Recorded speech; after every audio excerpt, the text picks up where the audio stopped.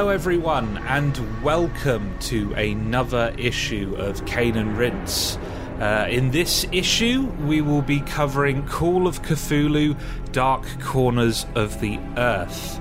But before we launch into that, play along with Cane and Rinse. Some upcoming issues include Resident Evil 5, Final Fantasy VI, Horizon Zero Dawn, Mario Kart Double Dash, and Ghouls and Ghosts. Also, make sure to check out the full schedule of Cane and Rinse issues for this volume over at caneandrinse.com. If you feel like giving back to the podcast in any little way, we do have a Patreon, patreon.com/caneandrinse.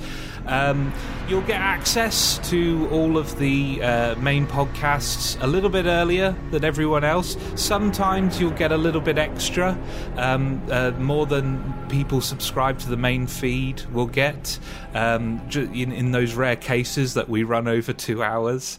You'll also find console specials that will remain exclusive to Patreon subscribers for a limited time. And you'll also get mini podcasts between Jay and Leon where they talk about general upkeep and whatever games they've been playing at the time. Also, make sure to check out our sister podcast, Sound of Play. Not enough of you listen to it. It's fantastic. I wish I could take all the listeners of Cane and Rinse and take it over to Sound of Play because it's really, really great. What we do on Sound of Play is we talk about the music in video games that we really love and play some of those fantastic tracks. Please subscribe, review, and rate us on whatever podcast app you use. iTunes reviews really do help us out. And also follow us on Facebook, Instagram, and Twitter. Joining me, Joshua Garrity, in issue 340 are... first time on Cane and Rinse, Jacob Geller. Hello, glad to be here. Glad to have you. Also, Mikhail Kroder. Get lost, outsider. And Sean O'Brien. Hello. So, Call of Cthulhu, Dark Corners of the Earth is a first-person survival horror game inspired by the works of H.P. Lovecraft. The developer was Headfirst Productions. It was finally published by Bethesda Softworks. Directors include Simon Woodruff and Michael Woodruff. Lead designer Christopher Gray. Lead programmer Gareth Clark. Artists include Rob Steptoe, Troy Tempest, and William Octorop. Writers include Christopher Gray, Graham Davis, and it was composed by Greg Chandler. And producers are also Christopher Gray again, Todd Vaughn, and Joss Ellis. So it's fair to say, and I want you guys to, jump in at any point during this little bit, but I wanted to talk about the development history of this game because it's quite long and complicated. In a recent interview with Retro Gamer, Andrew Brazier said that the kind of project started out with him simply asking, what would you want to see in a video game of Call of Cthulhu at the alt.horror.cthulhu forum? And a lot of the ideas that went into the development of this game kind of were taken from a lot of the fan suggestions that came out from that discussion. The game was announced, or the game started development, I should say, in 1999, and was originally scheduled for a 2001 release for PC and PS2. That didn't work out. The game ended up having a 6-year-long development cycle, which included multiple delays. The original publisher was Ravensburger. It then moved on to Fish Tank. Acquisition of Fish Tank by Joe Wood led to a new deal with Bethesda for PC and Xbox. The PS2 version was still planned, but was then later aborted. Originally, this was going to be much bigger in scale than the game that was eventually released. So they were going for a more non-linear RPG structure with more characters, locations. There was even talk of a 4-player co-op being included in the game. There was even going to be an online deathmatch mode at some point. It makes sense that they originally wanted to take more of an RPG approach, because the narrative is also that the game was going to be based on the universe as specifically depicted in the Call of Cthulhu pen and paper RPGs, right? Yes, because they specifically got a licensing deal with the original creators of the pen and paper RPG, which were called Chaosum. I'm probably pronouncing that wrong, but they got a licensing deal with them so that they could use a lot of the elements included in that role-playing game. That's also why the logo on the box on the cover of the game is the same as the logo on the pen and paper RPGs. Yeah. Along with that, the sanity system, which is present in the game and does, have a lot going on under the surface, was intended to be much deeper than is in the final product. We'll talk about that in more detail later on. I also wonder. Sorry to interrupt you, but I wonder if maybe there was more to the stripped-down sanity system than just a lack of time and resources, because Nintendo and Silicon Knights had also put was it a patent? It was, at least they registered the Lovecraftian style sanity system with all the freaky fourth wall breaking effects in there, as they had used in Eternal Darkness. Yeah, so this would be a very different game if it had those Eternal Darkness style. Yeah, your save has been erased. But maybe not. But there's a lot more than just fourth wall breaking stuff in there. But maybe it was hamstrung by that patent as well. Could be.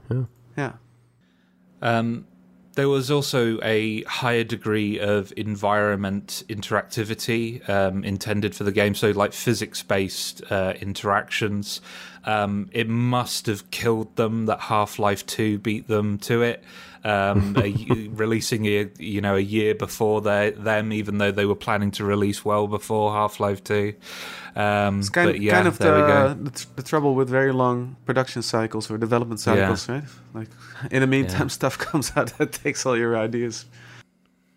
And also, from gameplay showed back in 2001, it appeared that there was even going to be third-person sections. Some of the stealth was going to be depicted in third person, which was stripped out of the final game.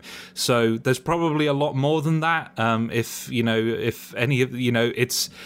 It's been known for developers to listen in to Kane and Rinse. So if you're a developer listening in and there's more that was cut out, please get in contact with us and let us know, because I'd be really fascinated to hear what didn't end up in the final product. Yeah, I mean, of all the problems that we'll probably go into, one of them isn't a lack of ambition. The game is ambitious enough on its own. If it had all of these, and sundry things that they wanted to include as well, I feel like it would have, buckled under its own weight. Yeah, absolutely. So the game, as it was released, came out on Xbox in October 2005 in both Europe and the USA. The PC version came out in March 2006 in Europe and April 2006 in the USA. It is worth noting at this point, we may go into our own experiences with this as we talk about the game, but the PC version does have several bugs, including game-breaking ones that were never patched out officially. So the most notorious of these is a scenario where the sorcerers need to be targeted aboard a ship using its cannon. Basically, you can't see the sorcerers, so you can't shoot them, and you can't progress the game. Thankfully, an unofficial patch exists called DCOTE patch, which addresses those major issues along with a few other smaller things. It doesn't radically change the game, it just basically brings it to a playable state, I really recommend it. It's what I use to play the game for this recording. So, reviews for the game. According to GameRankings.com, this game is sitting at 78% for both Xbox and PC. I was slightly surprised to see that, considering how many bugs are in the PC version, but there we go. Maybe a lot of the reviewers didn't play far enough to get to the real game-breaking bugs. Well, that's probably the case. Sales for the game. So the only really solid figures I could get were for the Xbox version in the UK. So the Xbox version only sold just above 5,000 units in the UK by the end of 2005, according to a sales report by Eurogamer at close to the time. Take this with a pinch of salt, because VG Charts isn't always 100% reliable, but they indicate that it sold 50,000 units in the US and 10,000 units in Europe. So it was not a financial success. So let's talk about our histories with this title. I'd like to start with Sean. Yeah, so I remember walking through Blockbuster and just trying to look for something to rent one day back in, it must have been like 2005 or yeah, somewhere around there. And I just walked by it, and I wasn't like a big Lovecraft fan. I was aware of him, but I didn't read any of his stuff, and I was kind of real into just horror in general. So at the time, I was looking for like a horror game, and that one stuck out. It was like just Lovecraft on the cover. It's got a monster. It sounds all right to me. So I rented it and just kind of blasted through it in a few days, and then eventually picked up a copy. And I remember playing it like a lot. And so that's kind of why this was one of my nominations for this volume of Cane and Rinse. And so this is my first time playing it in at least 10 years, and things have changed I think since then, but I'm still interested to at least talk about it, because it's a weird one. It's a really weird game. McKeel. At the time this game almost came out, I was working at GamePro magazine as a member of the editorial staff there. And one of our interns got the original Xbox copy of this game. So it was 2005. And he was playing through it in, let's say, the darkened game room. And he felt a little bit spooked by the game. So he asked me if I had time to come and sit next to him and play through it, which I did. And I was an avid Lovecraft reader at the time already, so I was already interested. And I was quite taken by how a large section of this game up until very late. Actually, you don't have any weapons in this one. So, and then there's the first person perspective. So this combination really, made me feel like hadn't experienced that in a game before. Just incredibly vulnerable, and that made it, especially at the time we were playing it, made it one of the scariest or spookiest games I had experienced up until that point. And I had been playing several horror games before that. And then there was that the hotel escape section, and I read Shadow over Innsmouth, so I sort of knew what was coming. But just the way that was framed and the way that was carried out made a very deep, lasting impression on me. So, when I got an actual original Xbox, because there were a couple of games that I really wanted to play on that system, and 360 backwards compatibility was all kinds of iffy for many games. Call of Cthulhu was one of the first games that I actually sought out, and I vowed to play through all the way through one day. And when Sean suggested it, I think we already had a little bit of chat in the Slack channel about it, me and Sean. And when he suggested it for the podcast, and when it was included in the lineup, I was first in line, because it would actually give me a good reason to go back to this crusty 2005 release. Jacob. Now, my history with this game is very simple, in that I had virtually never considered it until I was asked to be on the podcast, and then picked it up on GOG and played through it. With Lovecraft himself, I have a bit more of a history, just as I kind of think anyone who spends a lot of time with the weirder side of video games and movies and stuff will kind of encounter his writing, his inspirations. My dad was a big fan, and so he would certainly kind of drop references to Cthulhu or whatever throughout my childhood. But yeah, it's for the game itself, I picked it up and played it, within the last couple weeks, and that's about where it ends. Yeah, so I was aware of the game for a long time. Just because it always kind of came up as like a survival horror that a lot of people hadn't played, and was maybe worth checking out. And I'm a big fan of the survival horror genre, so I'd kind of bought it on Steam when it was in one of the numerous sales, and just kind of sat there in my Steam library, and hence the orange tag in the great Kane Rince spreadsheet. I wasn't really campaigning for this one, but I ended up being called for hosting duty, so here we are. But yeah, I think I have more of a history, less so with Lovecraft, and more Lovecraft adjacent things. I didn't really start kind of digging into Lovecraft until weirdly after Bloodborne came out, and like the whole conversation about Lovecraft started churning up because that game draws so heavily from his work.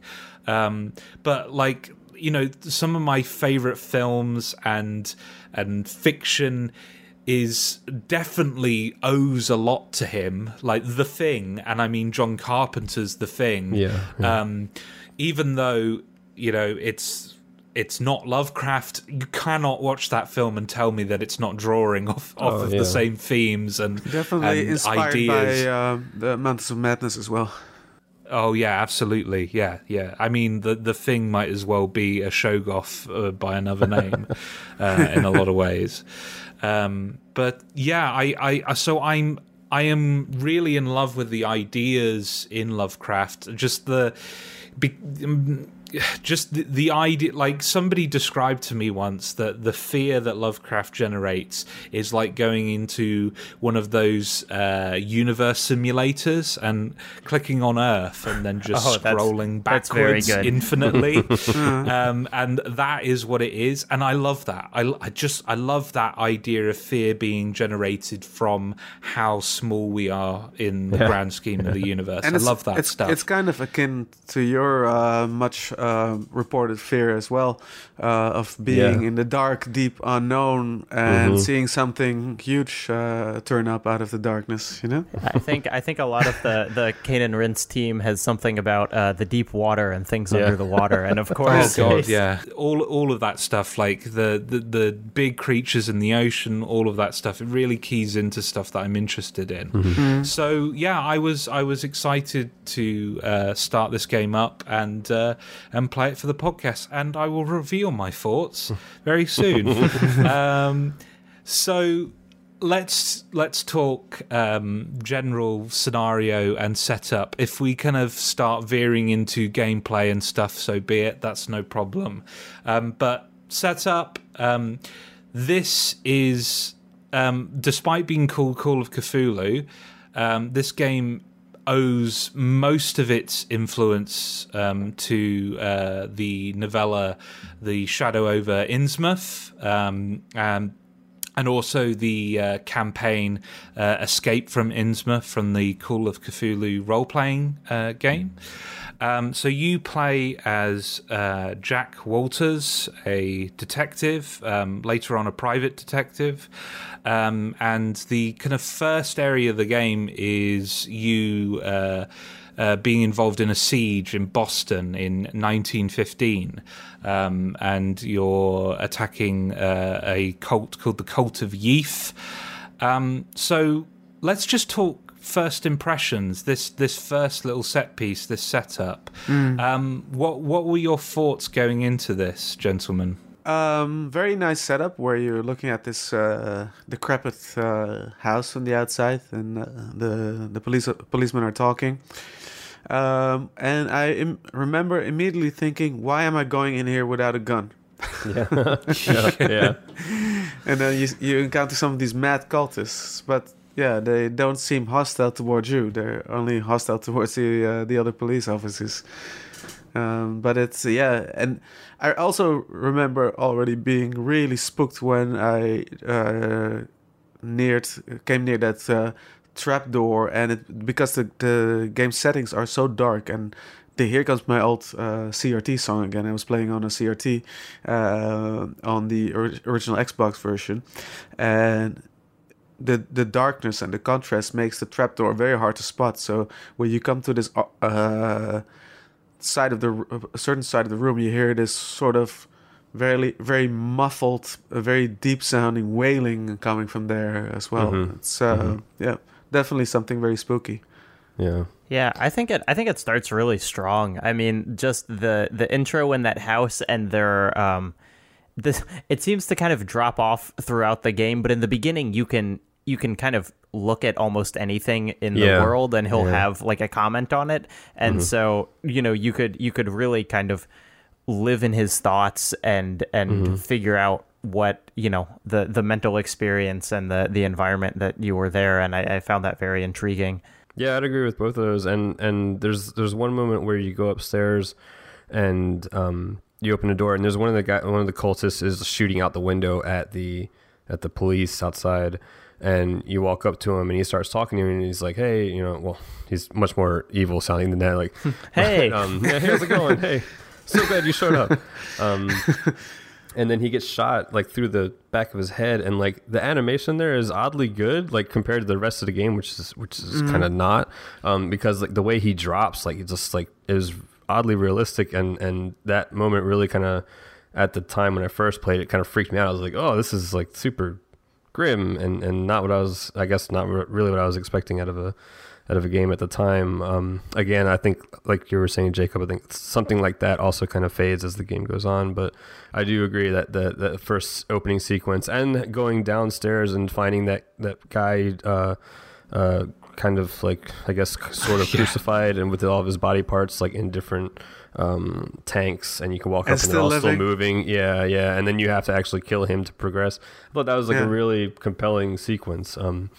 So right. It's all very, now thinking about it, it's very different than the rest of the game. It seems like this might have been kind of like along that 6-year development cycle, like they had this built and then they kind of went in a different direction with the rest of it, because It feels like a vertical slice. Yep. Like it feels like something that was made to present to other people, and then the rest of the game was built after. Yeah. But yeah, I think like it is really effective. Like the encounter with the Yeef themselves when they come out the portal. Like the animation is a bit weird for them because they're just like slivery. Like they're meant to be like these incomprehensible creatures, and they're just kind of like doing like a jaunty dance. I could comprehend them. I understand. They reminded me a little bit of the benevolent creatures in the Dark Crystal. Yeah. Yes. The way they sort of shuffle forward, you know? Yeah. Because I feel the need to reference every Lovecraft novel that it comes up in this game. The Yeef originate from the short story The Shadow Out of Time. Yeah. It is believed by many people that these creatures served as the inspiration for the aliens in the book Story of Your Life and the Hollywood film adaptation Arrival. This is because the Yeef have the ability they basically have precognition through time travel, which will come up later on in the story. But yeah, they're basically they're considered to be benevolent as far as like Lovecraftian creatures are. Are on the curve of Lovecraft creatures. They're benevolent, and they're often involved in kind of preventing horrible futures. So after your encounter with the Yeef, you end up in Arkham Asylum. The game shows you committing suicide, the outcome of which isn't clear, but then you wake up months later and you're a private detective. It's 1922, so years have passed, but apparently he's lost 6 months of time or something like that. And he's gotten a missing persons case for a man called Brian Burnham. And he is heading to the town of Innsmouth, where the game really kicks off. This is the point where the game kind of actually starts and opens up. So Innsmouth, famous location depicted in The Shadow over Innsmouth. How do we feel about this first exploration of that area? I really liked it. I thought that these opening couple hours, depending on how good or bad you are at kind of finding where you need to go, were very interesting, of just wandering around this very weird feeling, and perhaps as an element of the limited technology, but it kind of worked, like just this uncanny space where it seemed like the sky was a weird color and the shadows didn't quite work, and everyone was just kind of shuffling around and would kind of push you off if you wanted to talk to them. I thought it was a very it was very much a place in a way that I think some of the later sections maybe were not as much. This is, let's say, the adventuring section of the game, the adventuring part where you're just trying to find clues and progress without any combat or stealthing being a part of it. And yeah, there is indeed, like you guys said, there's a huge sense of place there. And it's also the sound, like the sort of, what sounds like very... the type of wind that scuffs your face and eats at your skin. I remember that wind as well. It was a great, it was very good. And then sound when you design. are in certain sections, you actually hear what could be whispering being carried on by the wind. And and then the characters you meet. There's the innkeeper, Mr. Gilman. And and all the really off-looking Innsmouth citizens. The more normal ones are just scared to talk to you. They'll quickly walk away when you start speaking to them because they don't want to be seen with you. And of course, the lovable drunkard Zadok Allen. Good old Zadok.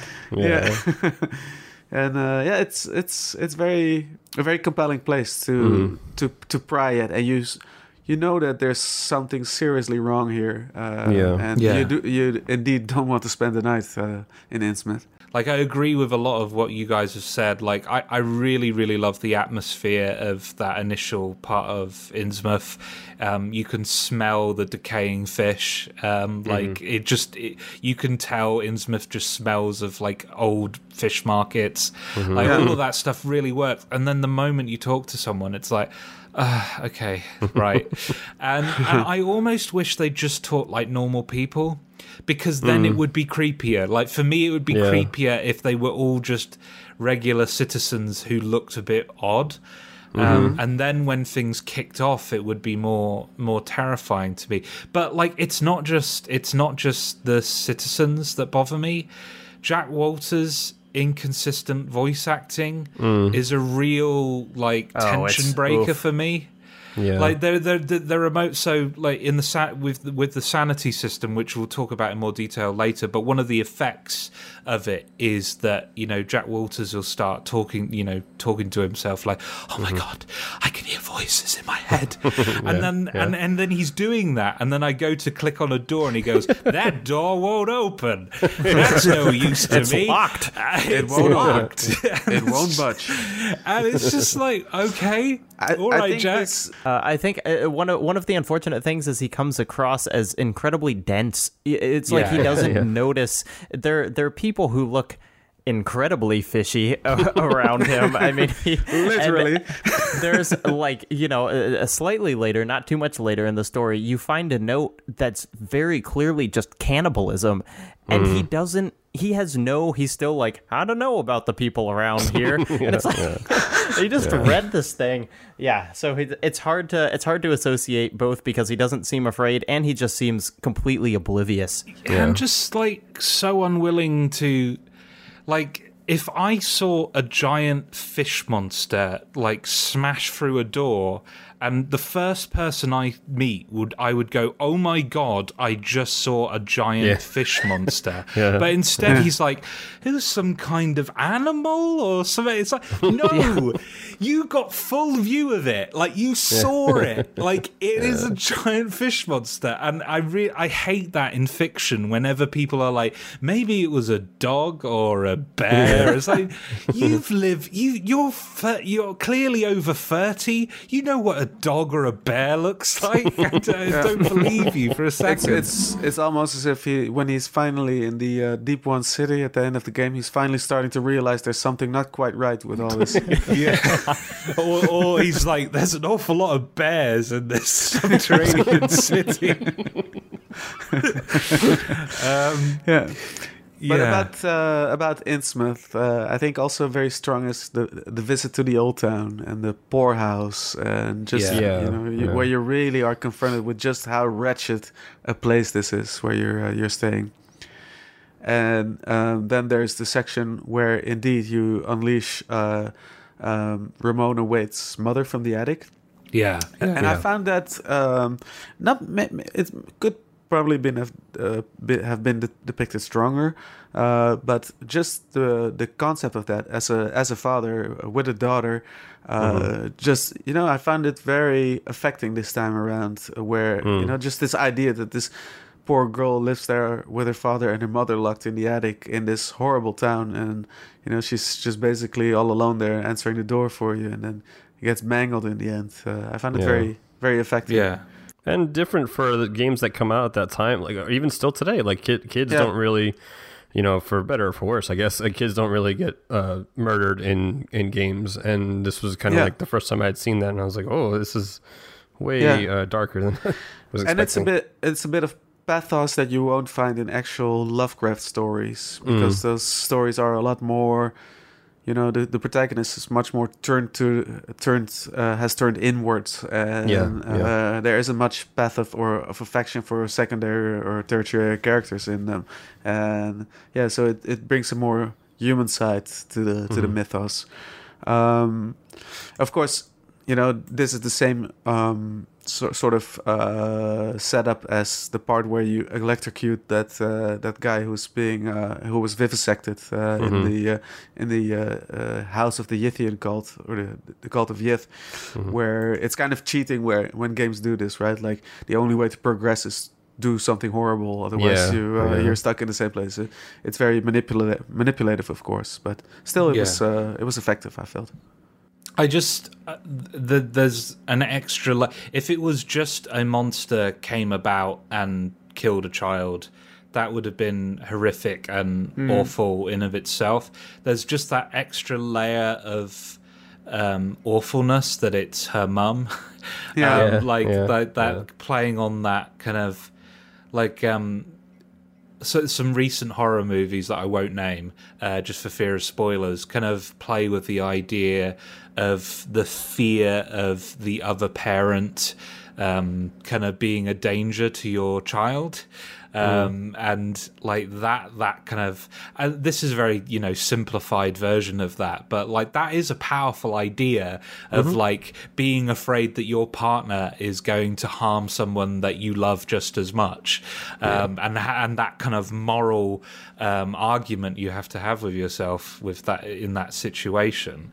That's I mean we're talking about like a scene that literally lasts like 10 minutes, but I do think that's really effective piece of horror. Well, what I think wasn't quite as effective is she kept popping up through the rest of the story, almost like Alma from Fear, right? And it didn't really seem like the game had anything to say about it. She just kind of showed up. I think it was the game's way of showing that Jack kept on feeling guilt. It was not an event that just happened and was left there and then. Throughout the rest of the game, it made him feel terrible remorse and guilt. It's where we come back to the voice acting. Good, yeah, I agree. It's weird. What I like about it is that it kind of leaves it up to you to decide whether what actually drove him crazy.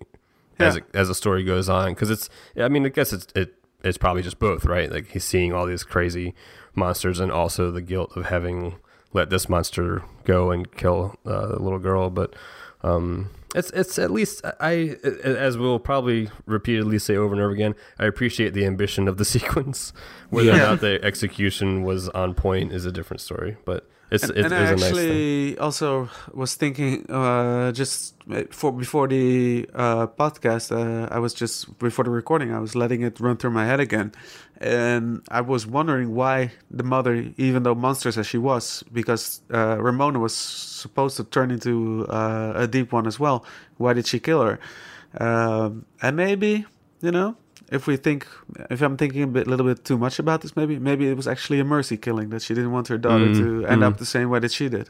Yeah, maybe, yeah. Because even the father was contemplating in his diary about killing her when she turned 10. Yeah. Right. Yeah. Fun stuff. Yeah.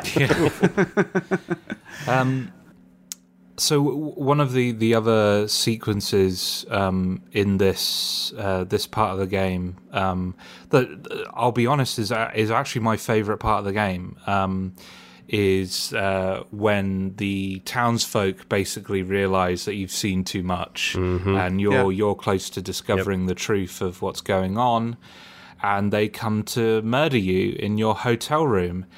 And for me, you guys may have some other points in the game that kind of scared you just as much, but for me, like, this was the scariest part of the whole game. Absolutely, just the moment like they started banging on the doors. And you had to run for your life, it's like something out of a nightmare. Yeah, absolutely. And it was the fact that not only you had to shut the doors, but you had to bolt the doors after you. Right. And it's very finicky because you really need to center those bolts in the middle of the screen to be able to do it. it's really good. And having, Mikhail, you shared that retro gamer piece with me. The developers go into how a lot of that sequence is smoke and mirrors. Like there are shouts and bangs that are coming from nobody. There are gunshots and stuff like that would never hit you and stuff like that. So a lot of the fear, a lot of the tension that you're feeling is not. It's entirely an illusion, but it's so effective. It's just and again, like this sequence is quite linear. Like it is very much like the developer in that piece even said it's very much Simon Says. You just have to follow a certain sequence of actions and then you win the encounter. And you probably fail a couple of times, so it's a bit trial and error as well. Yeah, that's what I was gonna say. Is it like the first time you do it, it feels so frenzied, and so almost improvisational. It's like, I've just gotten here, but now this door, and I have to figure out what to do.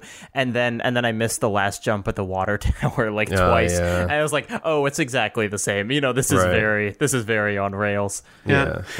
And this game came out, the original version, the Xbox version, came out in this just months after Resident Evil 4 came out with, that section in the village where you're attacked by the chainsaw guy and all the ganados, and you have to start shoving shelves in front of windows and kicking down ladders as well. So that with that game being so fresh in my memory, it definitely felt so reminiscent of that. I think weirdly, like, so because Leon S. Kennedy in Resident Evil 4 is so competent and so effective at killing millions of infected people, for me, like, that sequence is great in Resident Evil 4. It's a fantastic piece of gameplay, but like I was not as scared during that sequence as I was here. You feel so fragile during this sequence because you don't have anything. You're defenseless. And also the sound design here is excellent because, as you said, it's mostly just smoke and mirrors, but the pounding on those doors is absolutely terrifying. Like it just sounds like each hit is going to break through that door, even though, as you say, once you bolt it, you're pretty good for a while, and slamming those, as you said, the shelves in front of there, it's you're good for a minute too. But just the sound and the music here, it all coalesces into this excellent sequence. And this is where, like, I remember damn sure that this was where I kind of fell in love with it the first time, because I was like, oh my god, like this is one of the most tense sequences it still works for me playing it this time. Like, I mean, I played it a whole bunch and it was still just really excellent. The thing that really impressed me was like how long it lasts as well, because I feel like any other game like this, like Half-Life 2 kind of dabbles with this in the opening of the game, where you're kind of helplessly running across the room, but it doesn't really last that long.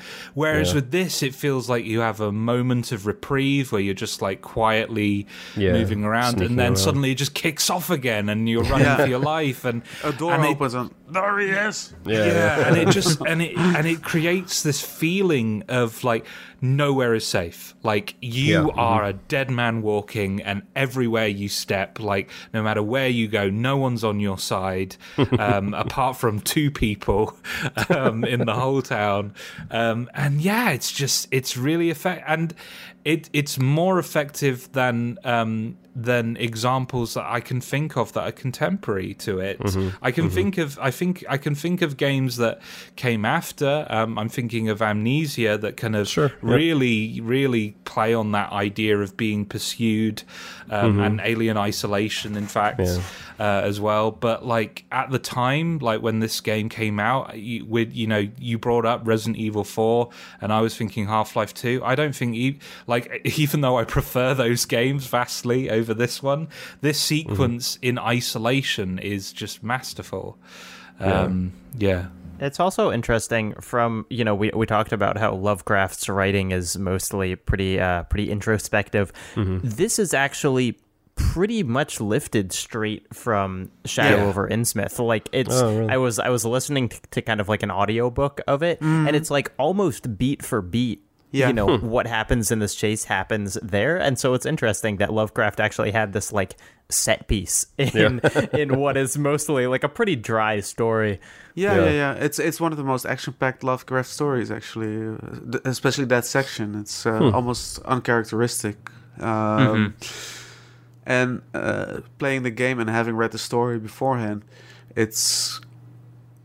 I already in this when I was reading the short story, it was really visual for me when I read it, and it was like seeing the book scene come to life for me. And again, it crept up on me like something out of a nightmare in a very compelling way. It's worth bringing up some of the systems in the game because they do crop up here now. So the way the game handles health and recovering that health. So you have various health kits that you can pick up, and they will contain bandages and sutures and various other medical equipment that you can use to patch up broken bones and seal up wounds and what have you. It reminds me a lot of the system in Metal Gear Solid 3, Snake Eater, where you have to go into the menu and remove leeches and all of that stuff. I do think it's interesting that it happens in real time, though. Yes. It's not just a menu. You have to crouch down and pull everything out and wrap it around yourself. How do we feel about this system? I think, I mean, just to start us off, I really liked it in the early part of the game. So this first third, I think it really worked for this kind of pursuit style gameplay of like, okay, I managed to get out of that one. Let's see if I can sort out my broken bones and all of that stuff. It becomes a problem as the game progresses and becomes more action focused, where it feels like, okay, I have to stop all this shooting so I can spend like what feels like 30 seconds wrapping up all my wounds and stuff like that. And it's just, it didn't work for me later on.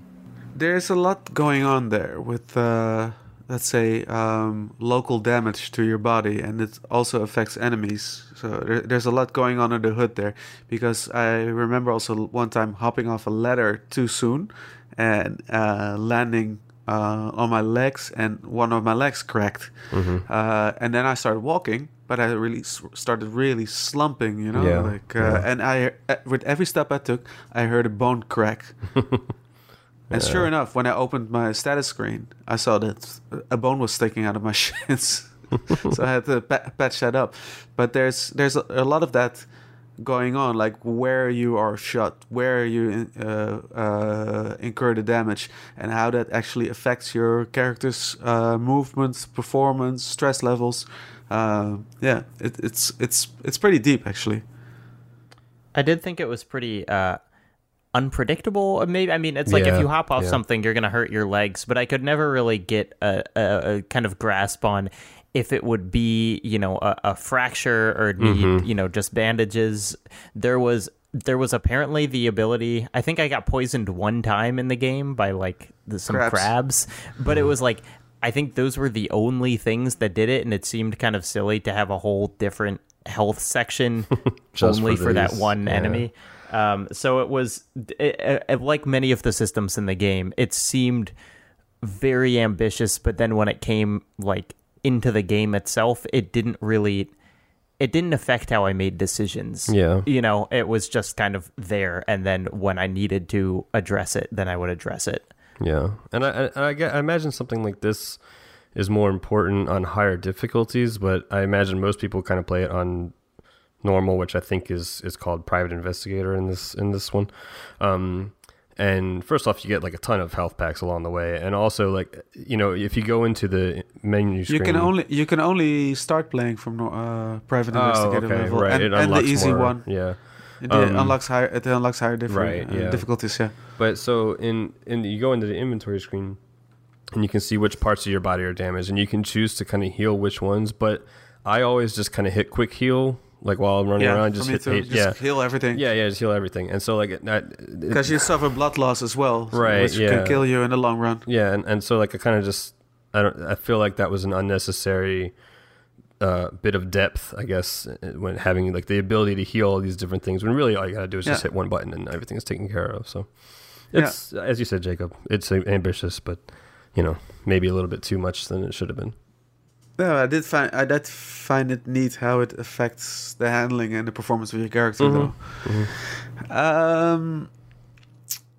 So the lack of UI, I think, in general, all for the sake of immersion, but there's so many issues, and it introduces a level of challenge that isn't always that doesn't always feel the most fair or balanced. So the health is one thing, but also you need to start counting your shots of your of your weapons, because there's no ammo indicator or anything like that once once the game introduces firearms. And I love that though. There's no crosshair on the screen, so you actually need to stop and manually aim, which is fine actually for this type of game.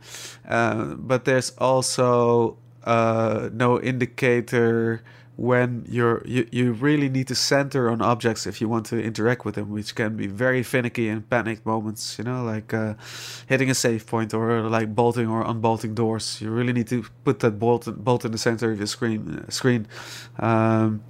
So it introduces it makes the game feel somewhat imprecise and finicky in a lot of situations. I love the one thing I do love is the ammo counter, though, not being there, because when I'm shooting at an enemy and I'm not paying attention, I honestly never paid attention to how many bullets I was firing, and then he starts clicking like nope, there's no bullets coming out. That would add an extra sense of tension for me. Like I gotta start running away, or I find some cover and then reload. And true. Yeah, but otherwise, I would agree. It's. I think I on one point I really respect how they commit to it. It's like top to bottom. There's nothing on the screen unless you want subtitles. That's it. I think the biggest issue that the lack of UI introduces is when it comes to the hardcore stealth bits, when you don't have weapons, because there's no indicators. There's no indication. Like it sort of plays like Thief, where you have to stay in the shadows not to be seen. Mm-hmm. But Thief had a handy indication whether you're visible or invisible, right? So you don't get that here, and it seems very random when enemies will spot you or not. There's the lack of UI is in this case really introduces a low readability of where you are in the world and what your situation is. So sometimes you see like an enemy that's really far away, like across a chasm, and then all of a sudden he starts screaming, "He's over there!" Mm-hmm. And you're getting swarmed. Stealth games live and die by how well they communicate information to the player, and I don't think this game communicates information well in that regard. I do think the stealth works in the earlier sections of the game simply because being caught is fine. You can actually most of the time run out of the situation, and it kind of adds to the enjoyment of those encounters. I agree with that as well. It's not an insta fail or anything when you get spotted. You can run away and try to find a hiding spot somewhere. Yeah. But later on, I should have issued a spoiler warning for this, but here's your spoiler warning now. Later on, when you're in the kind of Devil's Reef area, starting to go into Yahal Neeleaf, however you pronounce it. That was my attempt. No, that's it. You nailed it. Yeah, I nailed it.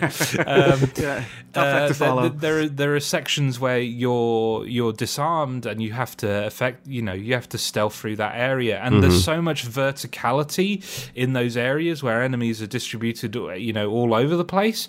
That's when the stealth kind of fell apart to me, especially because the enemies there are much more heavily armed than they are here.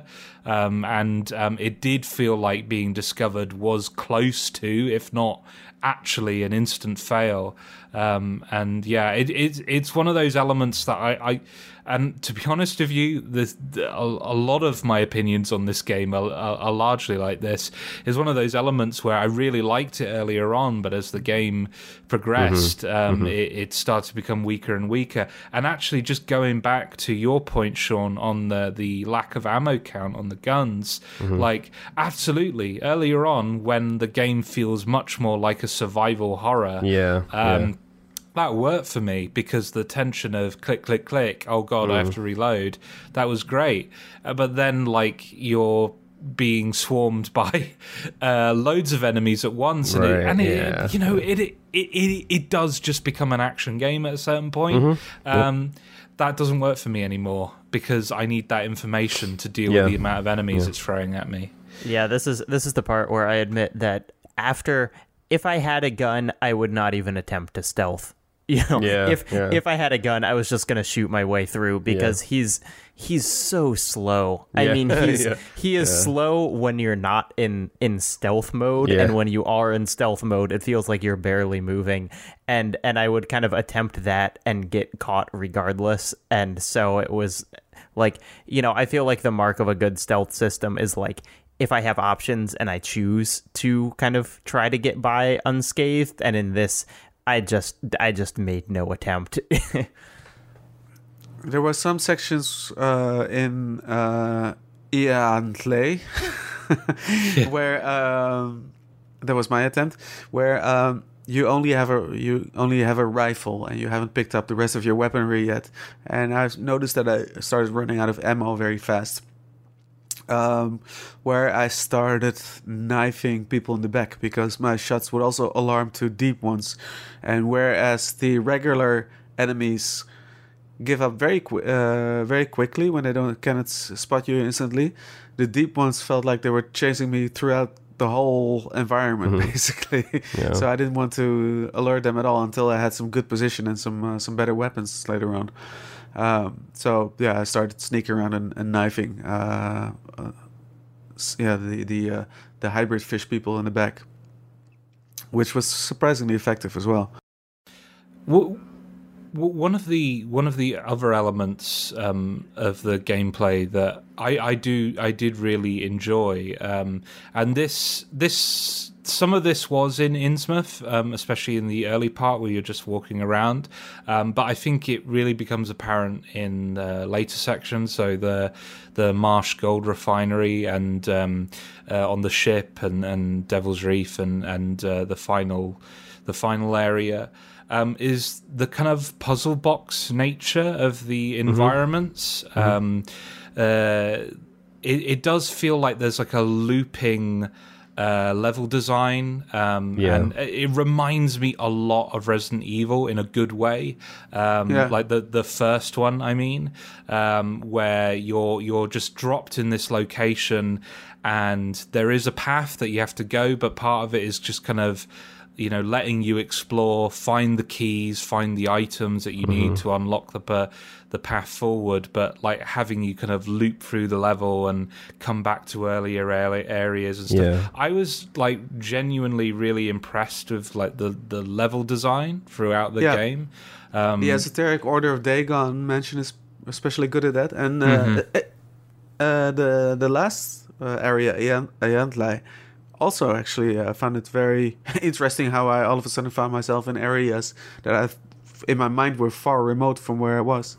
Yeah, it did. I think kind of depending on the size of the area and the design, and kind of determined if I liked them or not. Like I really loved the ship, I think partially because of the environment that you were in, but also because it was a very compact space and it was pretty readable. But the refinery, I just felt like stretched on forever, and I really had a hard time kind of wrapping my mind around the different floors and the different sections you were in. And so I also felt that enemies were spawning a lot. Yes, I'm sure they did. Yeah, because areas you thought you wiped clear of enemies, and all of a sudden there was a guy running around there which again, is like a cardinal sin in a game that gives you limited ammo. Yeah, absolutely. I mean, we might as well get into it. I actually think the Marsh Gold Refinery is the weakest area of the game. I don't know if you guys agree with me. Probably, yeah. I think even though I really like some of the, like I said, the looping nature of the puzzles and figuring out how to get the moving platform working and all of that stuff. I like that, but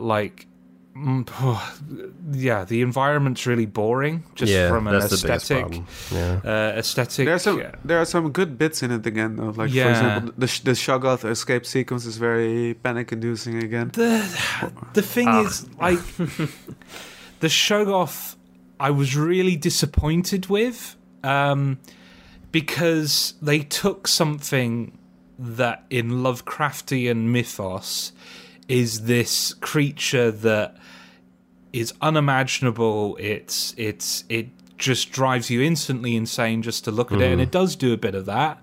But it's the boss it's like a Zelda boss where it's just do the thing and the thing will activate, and then it will get electric. More like an environmental hazard when you think about it. And it's like you just suck it down a drain. It's like this incomprehensible monster, and it seems like it was it wasn't prepared for, I don't know, getting shocked and then flushed down a toilet. There's a little bit of that, but I like to point out that a lot of the cosmic horror of Lovecraft and a lot of the mythos, the incomprehensible creatures are by far not immortal in a lot of stories. I mean, they have wars amongst each other where they kill each other as well. And even when you, for example, just going into this a little bit more, you fight Dagon, Father Dagon on board the ship, right? And you pump 3 shells from the cannon into him. It's never really stated that he's dead. He's just backing off, right, Yeah.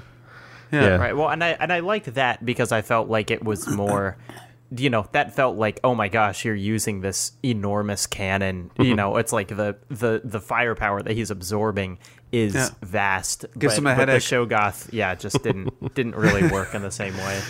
Yeah, it's true.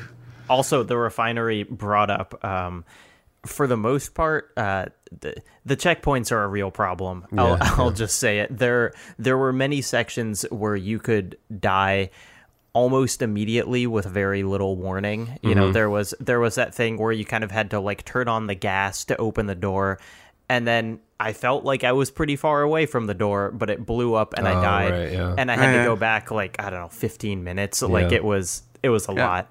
Or when you release all the gas and all of a sudden when you don't make it out of that room fast enough, you have to do that whole sequence all over again. Yeah. There's a lot of that in this game. One of the things that drove me mad towards the end of the game in the Devil's Reef, where the platforms kind of fall under you, it took me longer than I'd like to admit to get the timing right. And because the checkpoint is all the way back to where you last saved, that's a long section and a cutscene that I can't skip. Over and over and over again.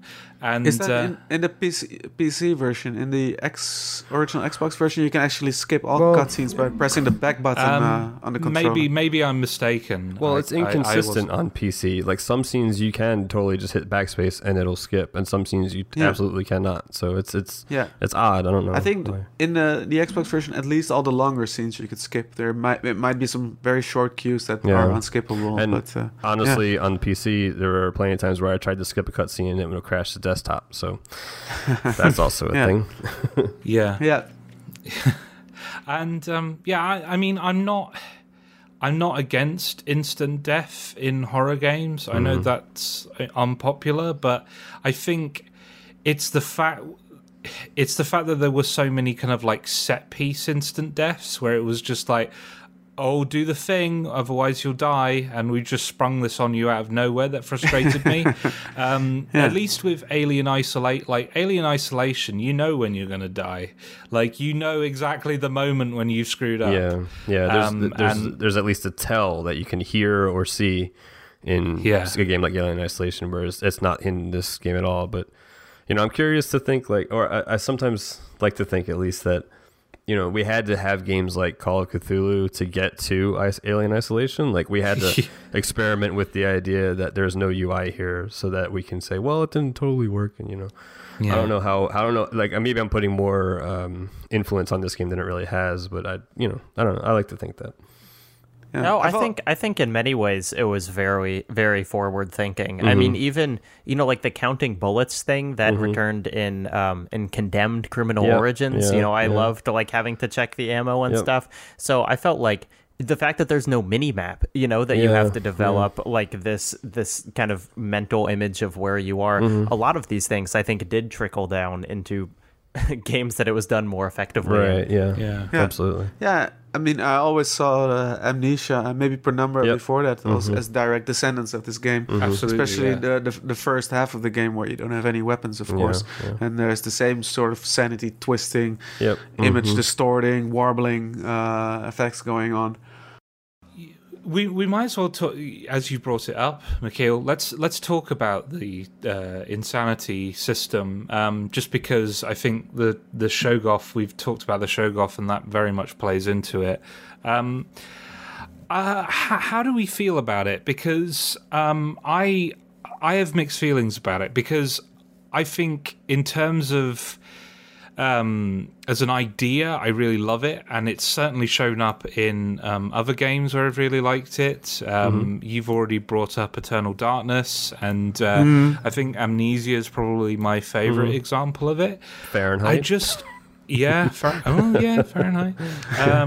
But I think the thing that disappointed me most was the visual side of this. I like that, heights make him go a little bit insane. I like that things that Jack are afraid of makes him go a little bit insane. I like that just staring at monsters, even the low-level ones, causes this to go off. I wish it did more than just make the screen wobble. Well, there was a lot of different screen distorting effects in it. Again, maybe there's a discrepancy between the original Xbox version and the PC port, but there's this sort of effect where the screen goes all swimmy, basically. And there's an effect where it screws with your field of vision and everything becomes tilted and things start really blurring out of control. But sound effects play into that as well. You absolutely, there isn't a discrepancy. You do get all of that in the PC version, but for me, like, all of that is just like I'm dizzy and I'm like losing focus on things. Else. Whereas like I wanted like ants crawling over the screen and stuff like that, Amnesia which thing. is what Amnesia does. I want my ants. I just think, like, especially like Eternal Darkness, like that's a really creative example of this, for sure. And it's it didn't really go anywhere. But did you play with mouse and keyboard? I did. Yeah, Yes. there aren't any controller options on PC.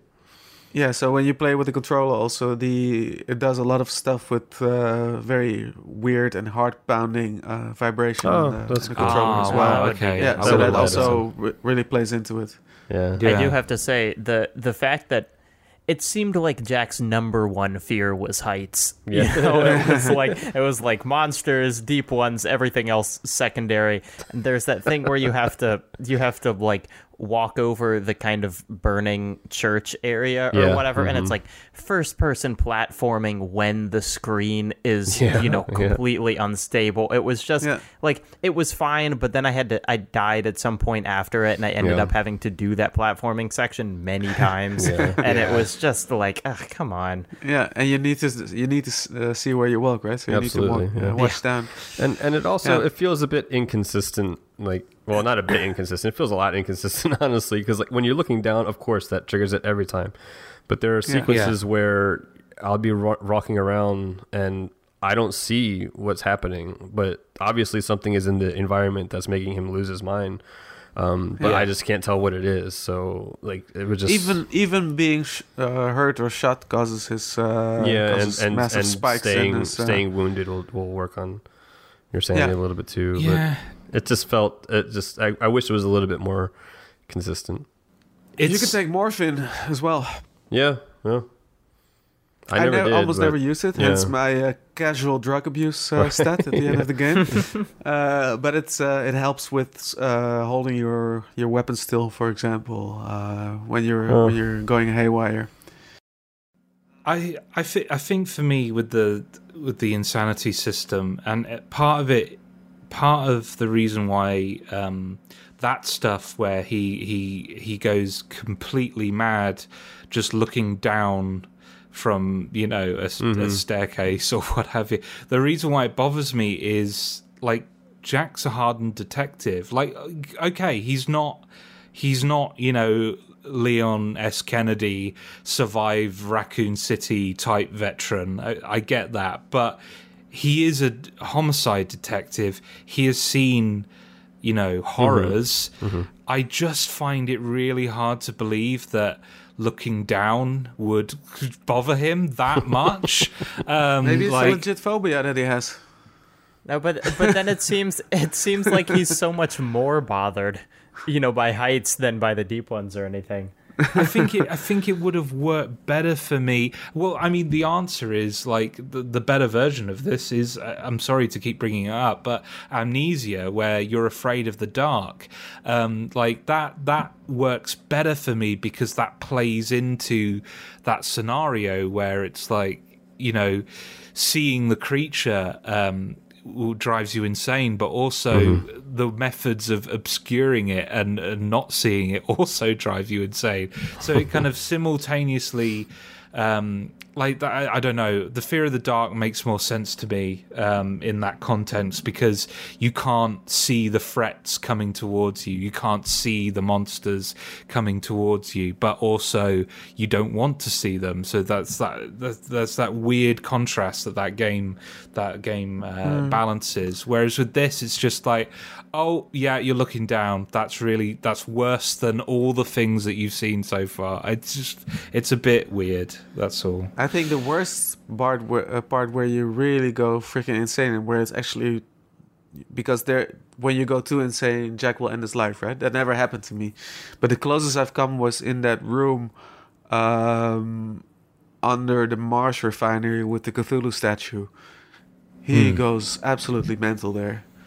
That's the part where it's legit risky, where you can and you can lose your life there if you don't solve the puzzle quickly. That I appreciated because that's like a moment of. That's like a fan fiction-y thing because it's like he's peering at the cosmic dread of it all at that moment there,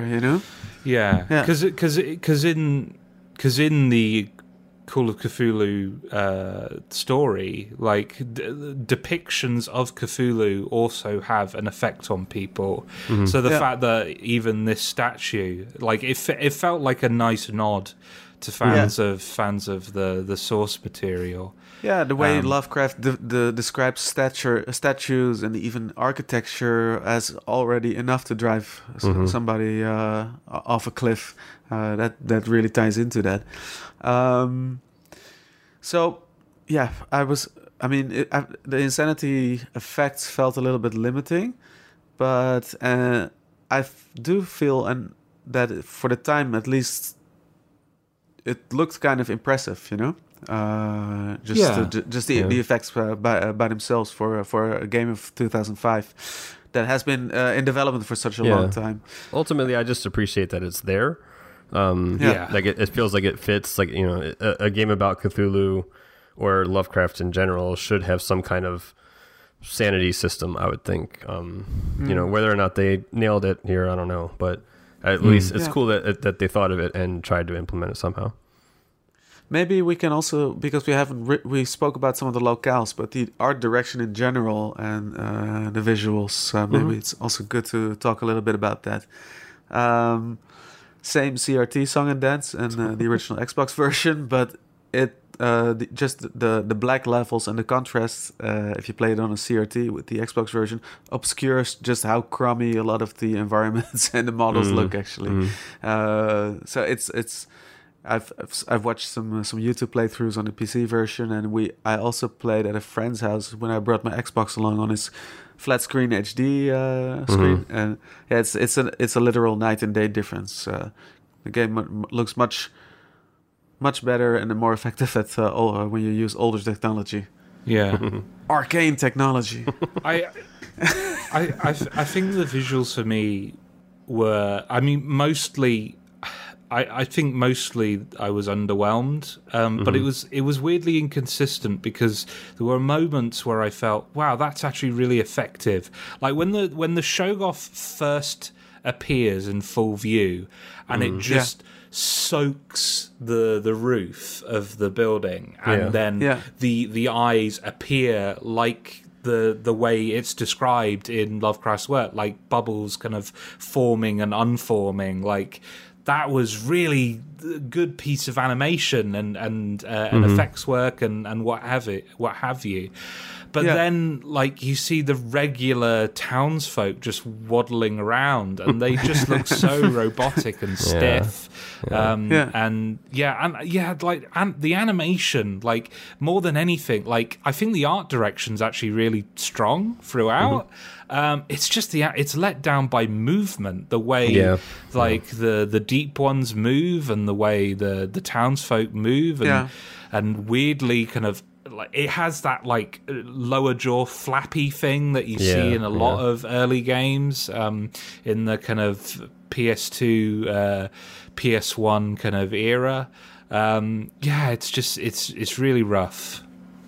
Yeah, I had that same kind of like surprisingly good moment, I think, on the ship, which was after two pretty underwhelming levels with the refinery and then the assault on Innsmouth. There's that thing when you're on the ship and there are the huge waves coming from the witches on shore, and it was amazing. I mean, like, you know, I think partially to the sound design as well, but like I really felt like the ship was going up and over these kind of like perfect storm level waves, and it was so unexpected because honestly I had just like the bar was so low in my head. I was like, I guess they kind of ran out of budget after the first level. And then there was this, you know, this really well animated, really effective thing. And then that was kind of it. And then we went on and it didn't seem like it really reached that level of quality again. Yeah. Let's talk about the enemies in the game. For me, they are one of the weakest parts of the game, just from an AI standpoint. Mikhail, I know you have some opinions on this, but like the AI is pretty much immersion breaking at points. There was a part in the fish cannery where there's a whole bit where it's throughout the cannery, which is kind of like a stealth route throughout the shadows. Instead of that, I would just fire off a gun into the cannery indoor section, and they would come running towards me, but they wouldn't step over the threshold. And then completely lose sight of where I was. So they were staring in my face like, where is he? Where is he? And I could just like pick them off and gun them down. It's like an AI threshold there, you know? So there's a lot of that, like enemies spot you and immediately lose you again while you're in front of their face, and just the way they move around during combat makes it takes away much of the tension of the game, I feel. I thought we've mentioned a couple times how late you get weapons in this, and you're playing for a long time completely unarmed, and that moment when you do get a gun was actually pretty striking to me, because it seemed like there were, these characters who were wandering around Innsmouth weren't named, but it did seem like they were discreet. That there were like just 5 or 6 different characters who had been following you, Yeah. and so making that choice to start killing them was like, oh, this is a turning point. Like I'm actually killing characters here, not just enemies. Yeah. But that feeling very quickly went away when then you realize that there were just dozens of kind of the same models who would do basically the same thing. Well, to be fair, Resident Evil 5 has all the same villagers coming back again. Yeah, but I think the fact that you didn't start killing them. I spent so much time just walking around Innsmouth and talking to people that it felt more kind of like real when it started before kind of falling into the typical shooter convention. Yeah, I do feel a lot of negativity around this game is based around the combat, but I do feel it was a cathartic moment. That finally that moment where I could grab a gun absolutely. and I felt like I could actually defend myself. Yeah. And the combat, it never actually feels like a first person shooter. It never has that zippiness and that sort of superhuman-like qualities that you have in many FPSs, that not even Doom, but even your Call of Duties and everything. The way you move around and can shoot from the hip is completely unnatural. But here, if you shoot from the hip, you basically miss. You're wasting ammo. Yeah. In most cases, at least. Yeah. So when you have to actually take down an enemy, you're forced, a la Resident Evil, to stop at the spot and aim and shoot. Which introduces at least some levels of tension, and enemies are quick to shoot as well at you. So you really have to pick your positions where it's kind of safe from where you can fire without taking too much damage yourself. Yeah. And if there's one thing I say in favor of the shooty bits, is that the weapons feel suitably powerful. Yeah, I'd agree. The drawback is that shooting an enemy doesn't have much of an immediate effect on them. They start slumping. They are affected by the impacts of your bullets, but it's not like there's a real bodily reaction on them. This was way before a lot of intricate physics systems, of course, in Rockstar games and stuff. Yeah, exactly. So there's that, but you just the feeling of hitting an enemy isn't very satisfying or convincing, but just the firing the weapons by itself felt quite good. I felt decent enough sound effects on the guns. They're a little repetitive, but I mean the rifles, the gun sounds pretty good, and and it's kind of intentional. I think that it never feels like a true to life first person shooter. Yeah, he's not a soldier or anything, but I will. It's a little immersion breaking that this regular Joe can carry. What is it? 9 guns altogether, and then eventually this game's version of the BFG. Like,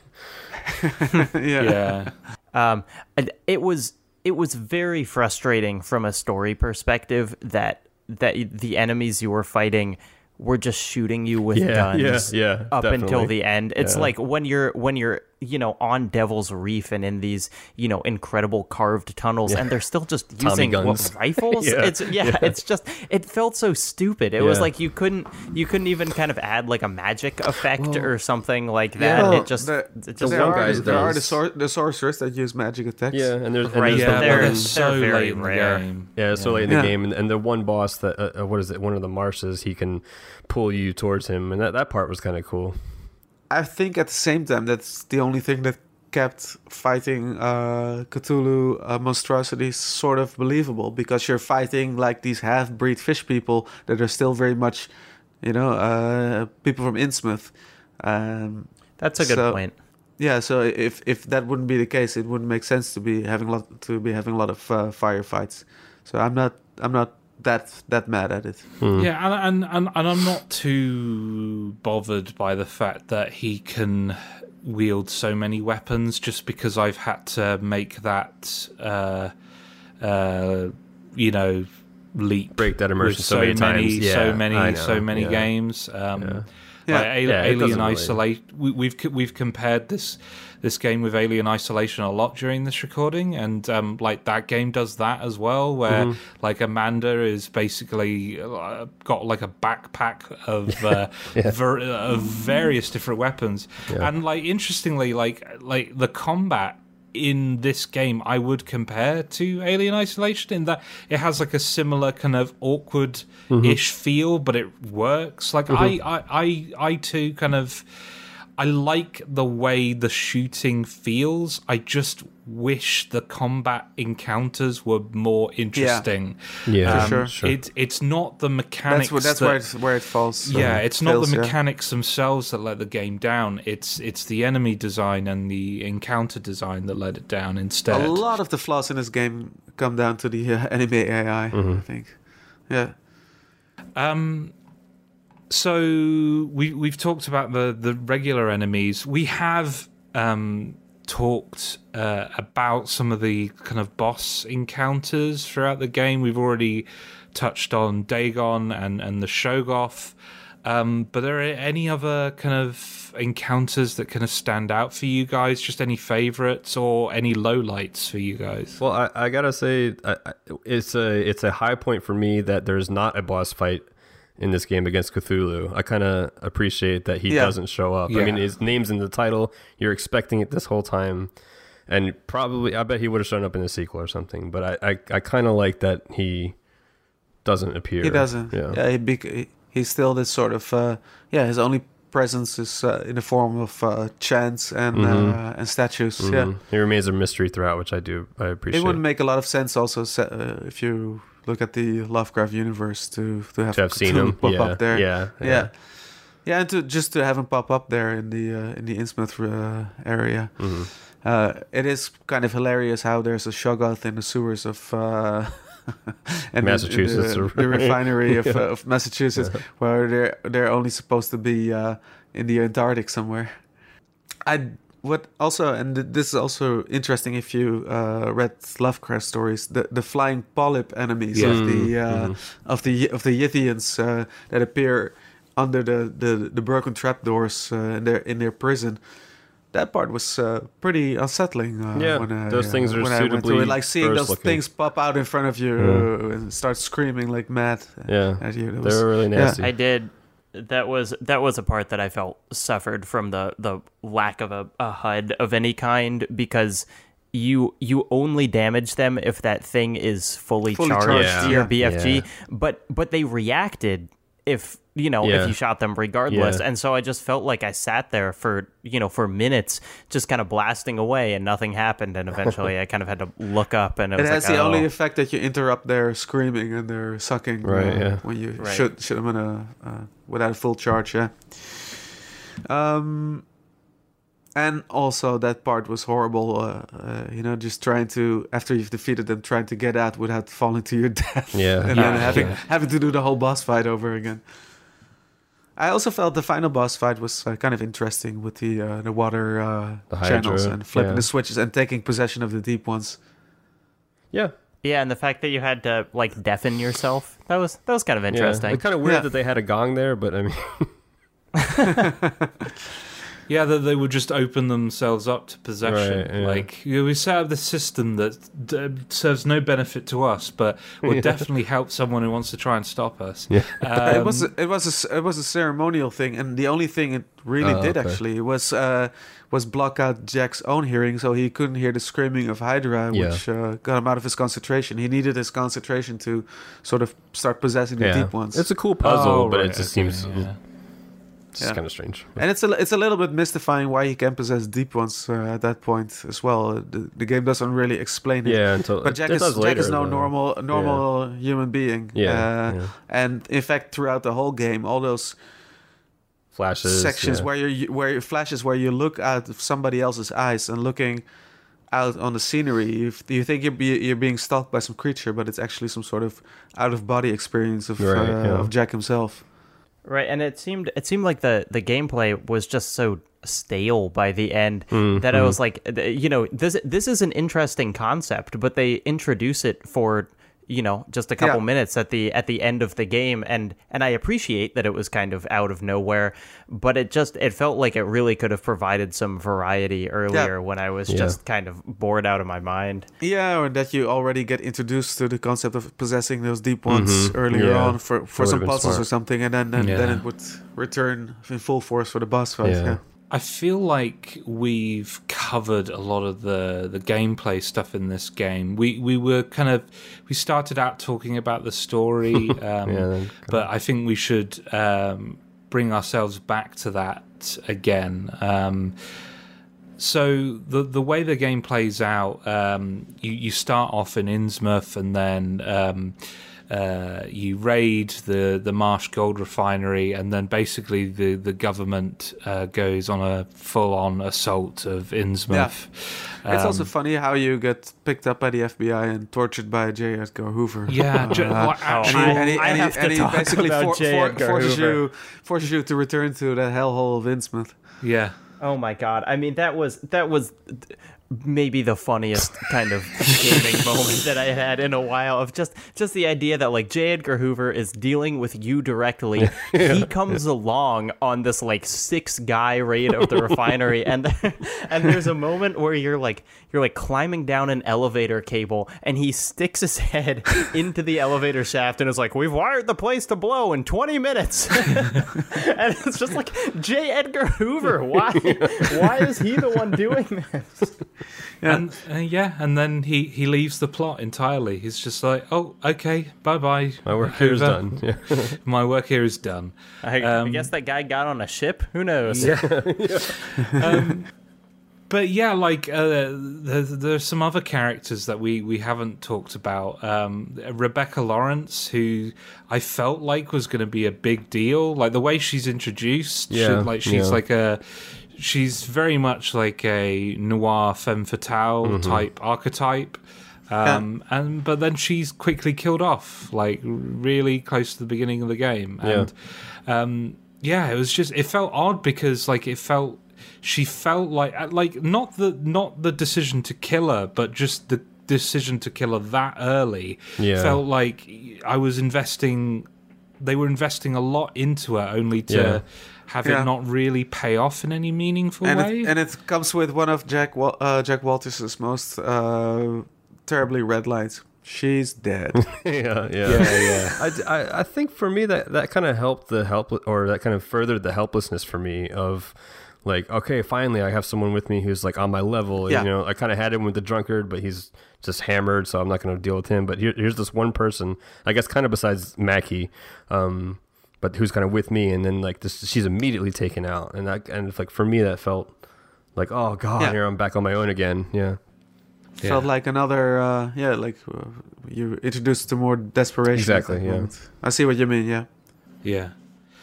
I also found it weird how quickly Brian Burnham and Ruth Billingham just don't matter for the rest of the plot. Like, considering how important they are, both of them, for the setup, eventually they just disappear.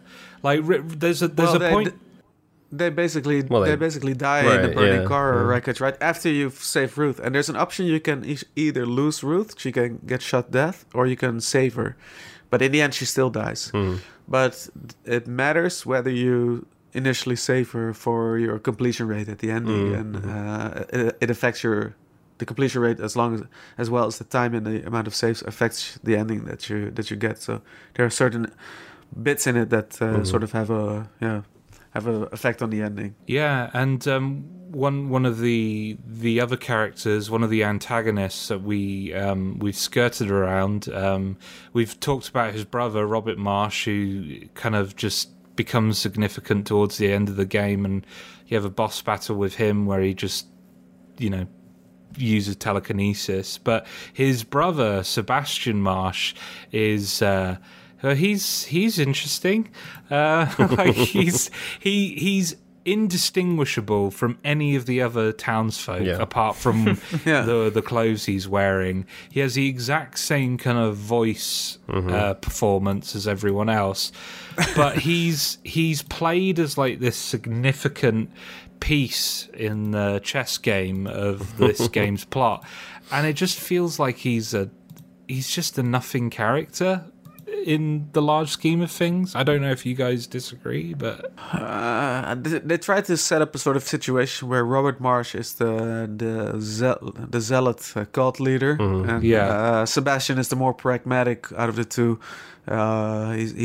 He's trying to run more of a I guess a bioterrorist operation or something to that effect, and they have a very emphasized falling out at the end, and Sebastian tries to kill Robert, and Robert kills him instead.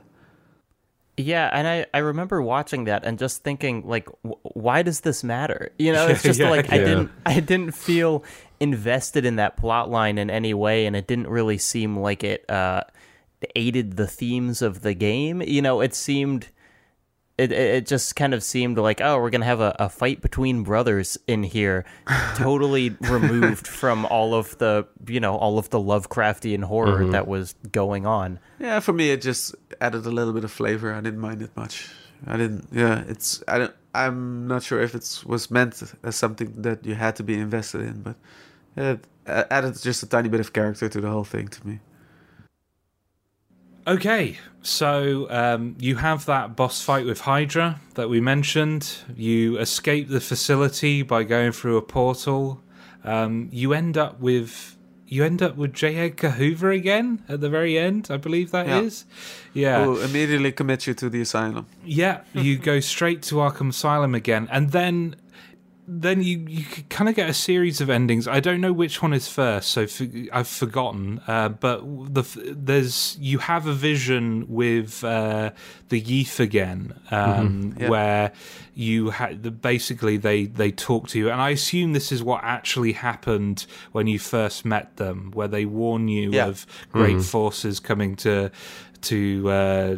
take over the world and what have you. So there's some clarity as to what actually happened with that encounter that's finally revealed. So it's like your character was destined to deal with this situation.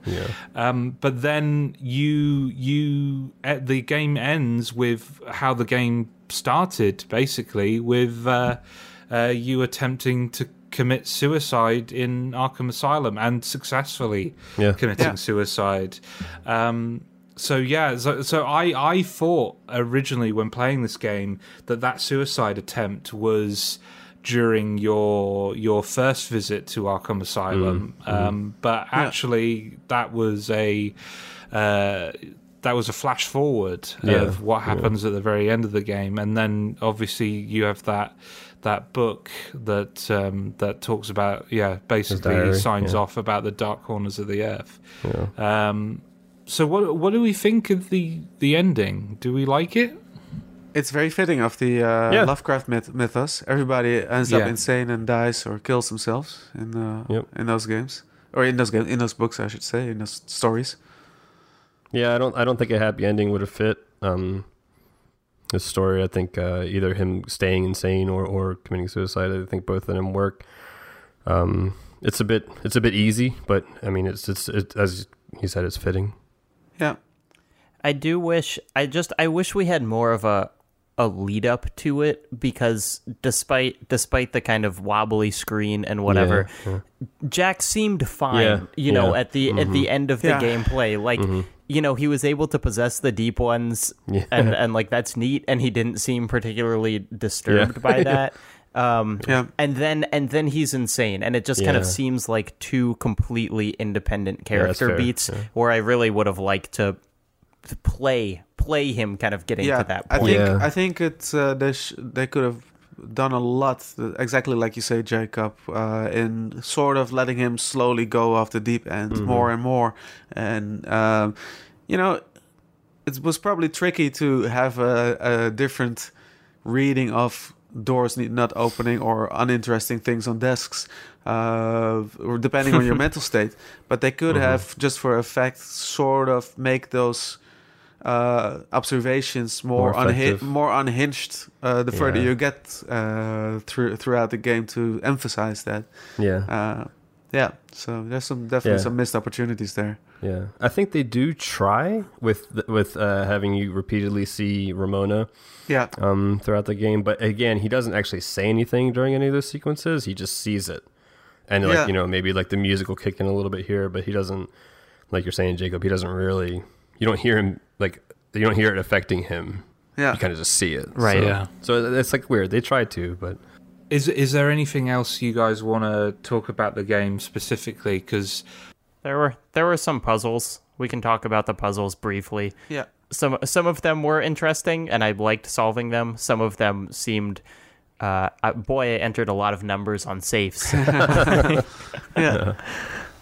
Yeah. The earlier one with the safe was quite clever. How you had to work out the combination, looking at a newspaper to define the date, and going by Thomas's Diary. His diary to figure out what his daughter's birthday was. Just to put those pieces together was kind of rewarding. Yeah, a lot of the puzzles were quite demanding. Also, they weren't very handholdy. Oh yeah, there's again going back to that whole no HUD kind of thing. There are 0 golden arrows, telling you where to look or what to do, or there's no hints. Yeah, I the one that kind of stands out is the poisoning the meal of the the thrall. What are those creatures called? Thralls? They look like mini Cthulhus. They're basically, you encounter them twice in the game unless I've missed one. I think so, but they're pretty much unkillable in terms of standard firearms. The first one you kill with a flamethrower where you have to tempt him out of his cave. And then the second one, there's this cool puzzle where you have to find his food because he's locked up in a cage and he's got like a little like food dispenser thing. So you've got to find his bucket of chum or whatever it is. And but also this specific blue flower that effectively poisons the meal. You can't get past him otherwise, so you have to do this little puzzle. That flower is described. That was pretty cool. Yeah, that flower is also described as being harmful to Cthulhu and his kin. Yeah. Cool. All right then, let's move on to our correspondence from the forum. If you would like to hear your opinions on future Kane and Rince recordings, please head over to kaneandrinse.com/forum and find the relevant podcast thread about upcoming issues.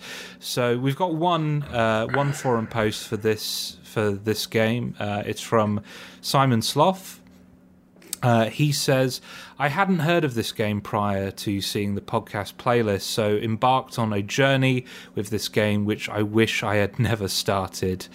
I'm a finisher, a completer, a Kane and Rinser, but it's games like this that make me resent this aspect of my personality, as I truly detest the time I spent with this game.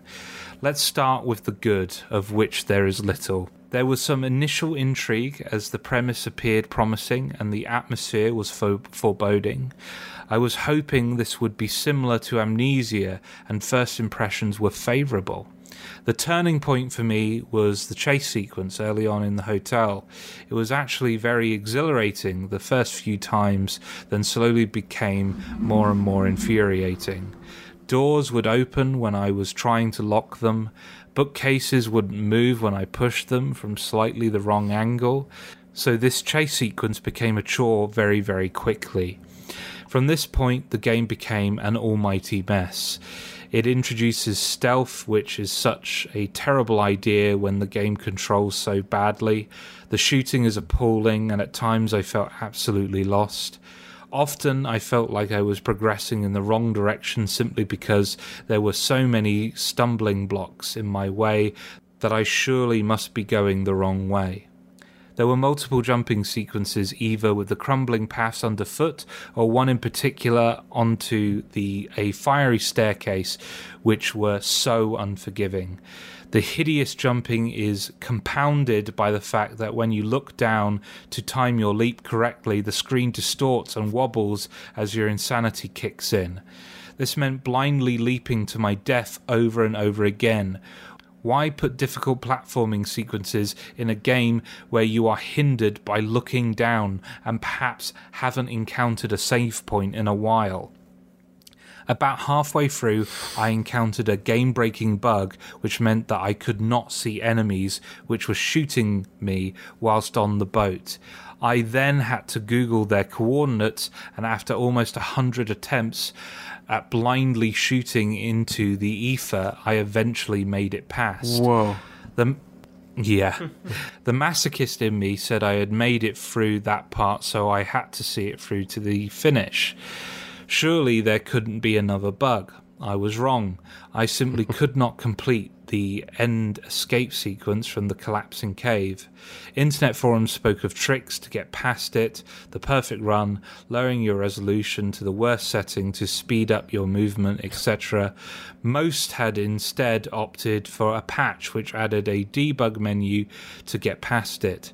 Essentially, I had to cheat my way through the end sequence.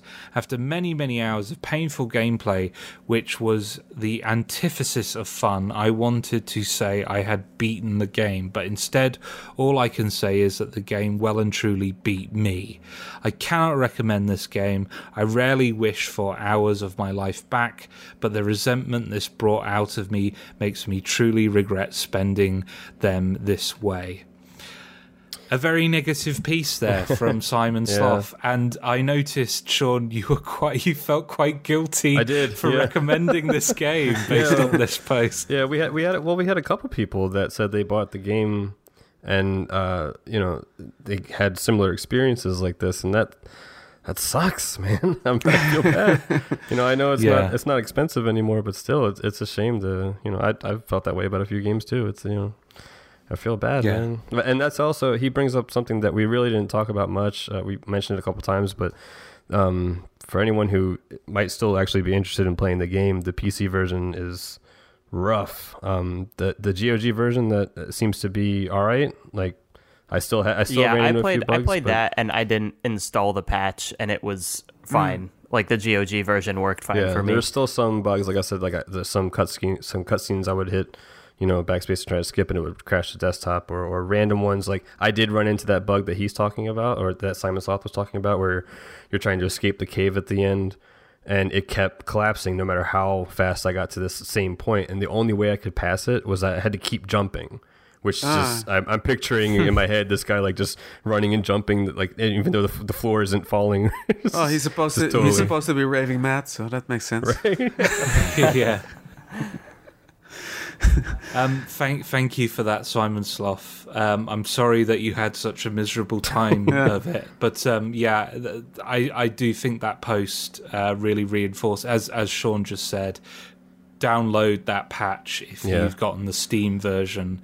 Sounds like the GOG version is fine, but if you've got the Steam version, download that patch. And the Xbox version, needed. I think, like Mikhail, you didn't seem to run into many.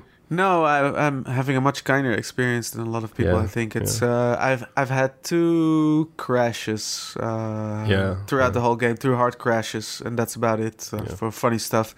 One was quite annoying because it was at it just wouldn't load the next level before having saved before the autosave kicked in, so I would have to replay from the last save point again. Okay, let's move on to our 3-word reviews. If you want your 3-word review read out on the podcast, we will send out a call out on the day of recording, so keep an eye out for that, and send them all to @CaneandRinse. Let's start with Jacob. All right, Morbid Beard says, Nervous Breakdown Simulator. Gustav Dahl says, intriguing Innsmouth beginning. And Jinx Thoughts says, bolt those doors. Solvent Image says, very good Innsmouth. And Derek Swinhart, my friend from Game Informer, says spooky, mind-bending, antediluvian. Oh, very, very Lovecraftian word choice there. All that's left then is our summaries. I'll keep mine short. This is a game that I really, really admire the ambition of. Reading the development history of the game made me very sympathetic for the situation. A lot of the people at the studio had basically found themselves in. It sounds like it was quite the struggle to even get this game out, and a lot of the ideas here are fascinating, but ultimately I think, and this is partly because I'm coming to this game late. I've already experienced better executions of these ideas after the fact. I think Amnesia is kind of the big point of comparison for me in terms of really evoking Lovecraft, in terms of like creatures that drive you mad and insanity and all of that stuff. I just think that is a far scarier and better executed version of this idea. And I think that the decision that Frictional made to completely strip away combat, for me, plays better into the ideas of Lovecraft. Having said that, Bloodborne also plays into the ideas of Lovecraft and has an awful lot of combat, but even that game comes up with some creative solutions, like the Shoggoth equivalent in Bloodborne. If you look at it, knives start coming out of the screen and piercing you, and that effect is glorious. And it was disappointing to me that insanity in this game amounted to screen distortion, which is disorientating, is effective, but is just doesn't have the creativity of games I've seen later down the line. Yeah, and there are an awful lot of gameplay sections in this game that I think are really, really frustrating and hard to play in 2018. So yeah, it's a game I respect the ambition of, but not one I'll ever be returning to, unfortunately. Jacob. I think this game is really kind of caught between two eras. I think that if it released earlier, if it could have kind of beat Resident Evil 4 or Half-Life 2 to the punch, then we would have remembered it as like this really, really interesting, really progressive game. And if it released later, it could have kind of walked back some of its gaminess and really leaned more into being experiential, maybe, more like Amnesia or even more like a walking simulator, and just kind of be an experience rather than something that you had to really beat your head against. But as it stands, it's in this awkward middle ground where it kind of tries to do both and doesn't particularly do either well. We talked about this a little, but I have to say I found no part of this game scary, not even a little bit, and I do think that's a failing of a game that is supposed to be kind of about these ideas of just cosmic horror. So I've got some time between me and the game, and I can appreciate what it did well more, but especially just after I finished it, I was truly frustrated and not particularly enthused. And I would say, if you're interested, watch a playthrough and listen to some Lovecraft on tape, but I can't recommend this one. McKeel. Yeah, it's a hard game to recommend for so many issues that it has. But there's a reason why it made a big impression on me when I first played it in 2005. And why I was eager to return to it as soon as I had an OG Xbox in my possession. And I think that's because this game, Call of Cthulhu, commits to its Lovecraft universe, maybe more so than any other game that's similar to it or of its type, because it doesn't just take the idea of cosmic horror and transplant it into another setting, but it actually evokes the settings and the time period of your typical Lovecraftian horror story. And it does so, I think, in a very loving and detailed manner. The town of Innsmouth, a couple of other locations in the game, they really seem like being brought to life and recreated by people who love the source material. In comparison to Jacob, I did find the games quite scary the first time I played it, but as soon as you get the guns and you start seeing through the anime AI faults, all the tension is kind of lost, and indeed it's no longer scary. So for that reason, and for there are bits that are really frustrating, where another part that I had a lot of trouble with was on the on Devil's Reef, where there are you're being assaulted by constant waves while you're trying to scale the side of a rock face, and you have to hold on to these rings to not be being dragged into the deep.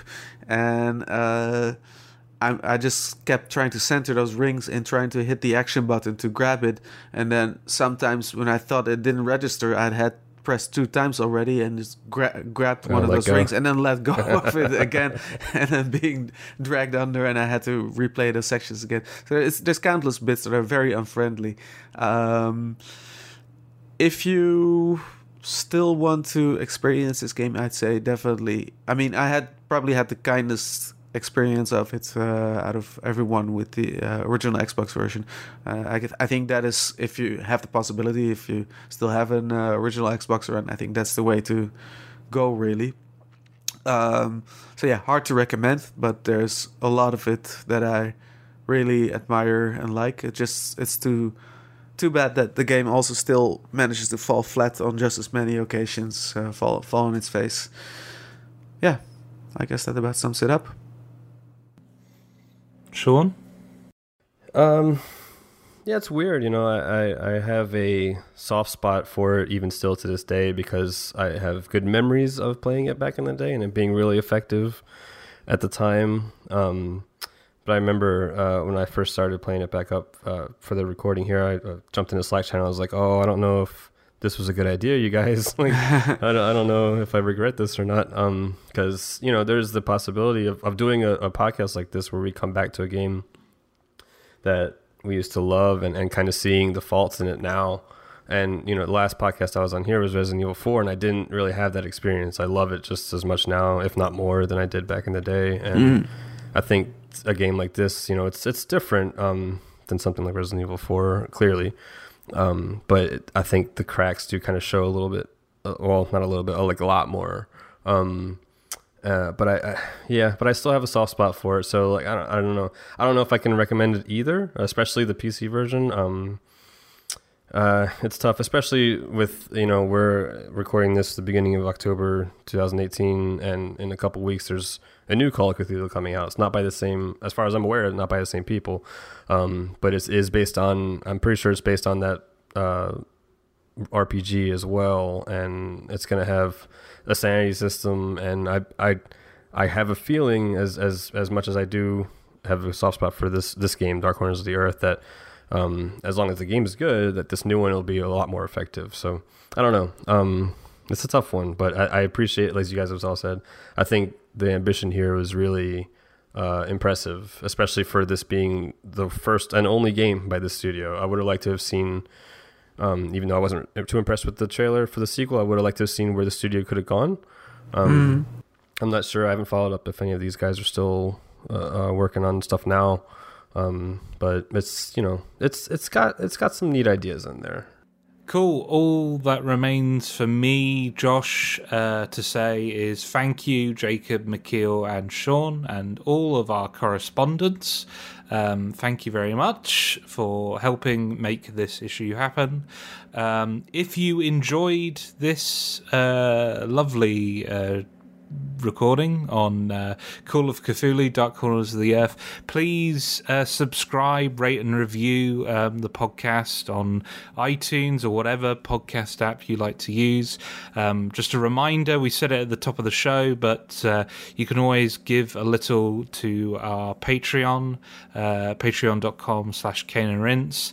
The podcast itself will not ever be behind a paywall, but you can get access to extras such as the unabridged versions of these podcasts, along with the mini monthly cast with Leon and Jay, and getting a limited time exclusive on the console specials. So next time on Cane and Rinse in issue 341, we'll be continuing our series on Resident Evil, with Leon taking his crew of BSAA agents into Africa while questioning whether this choice of destination was maybe a bad idea with Resident Evil 5.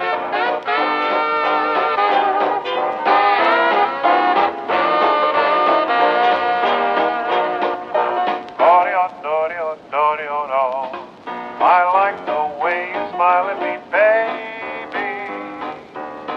I like the view from here, and when you call me dear, I like the way you smile at me, baby. So baby, won't you smile for me? Pa pa pa pa.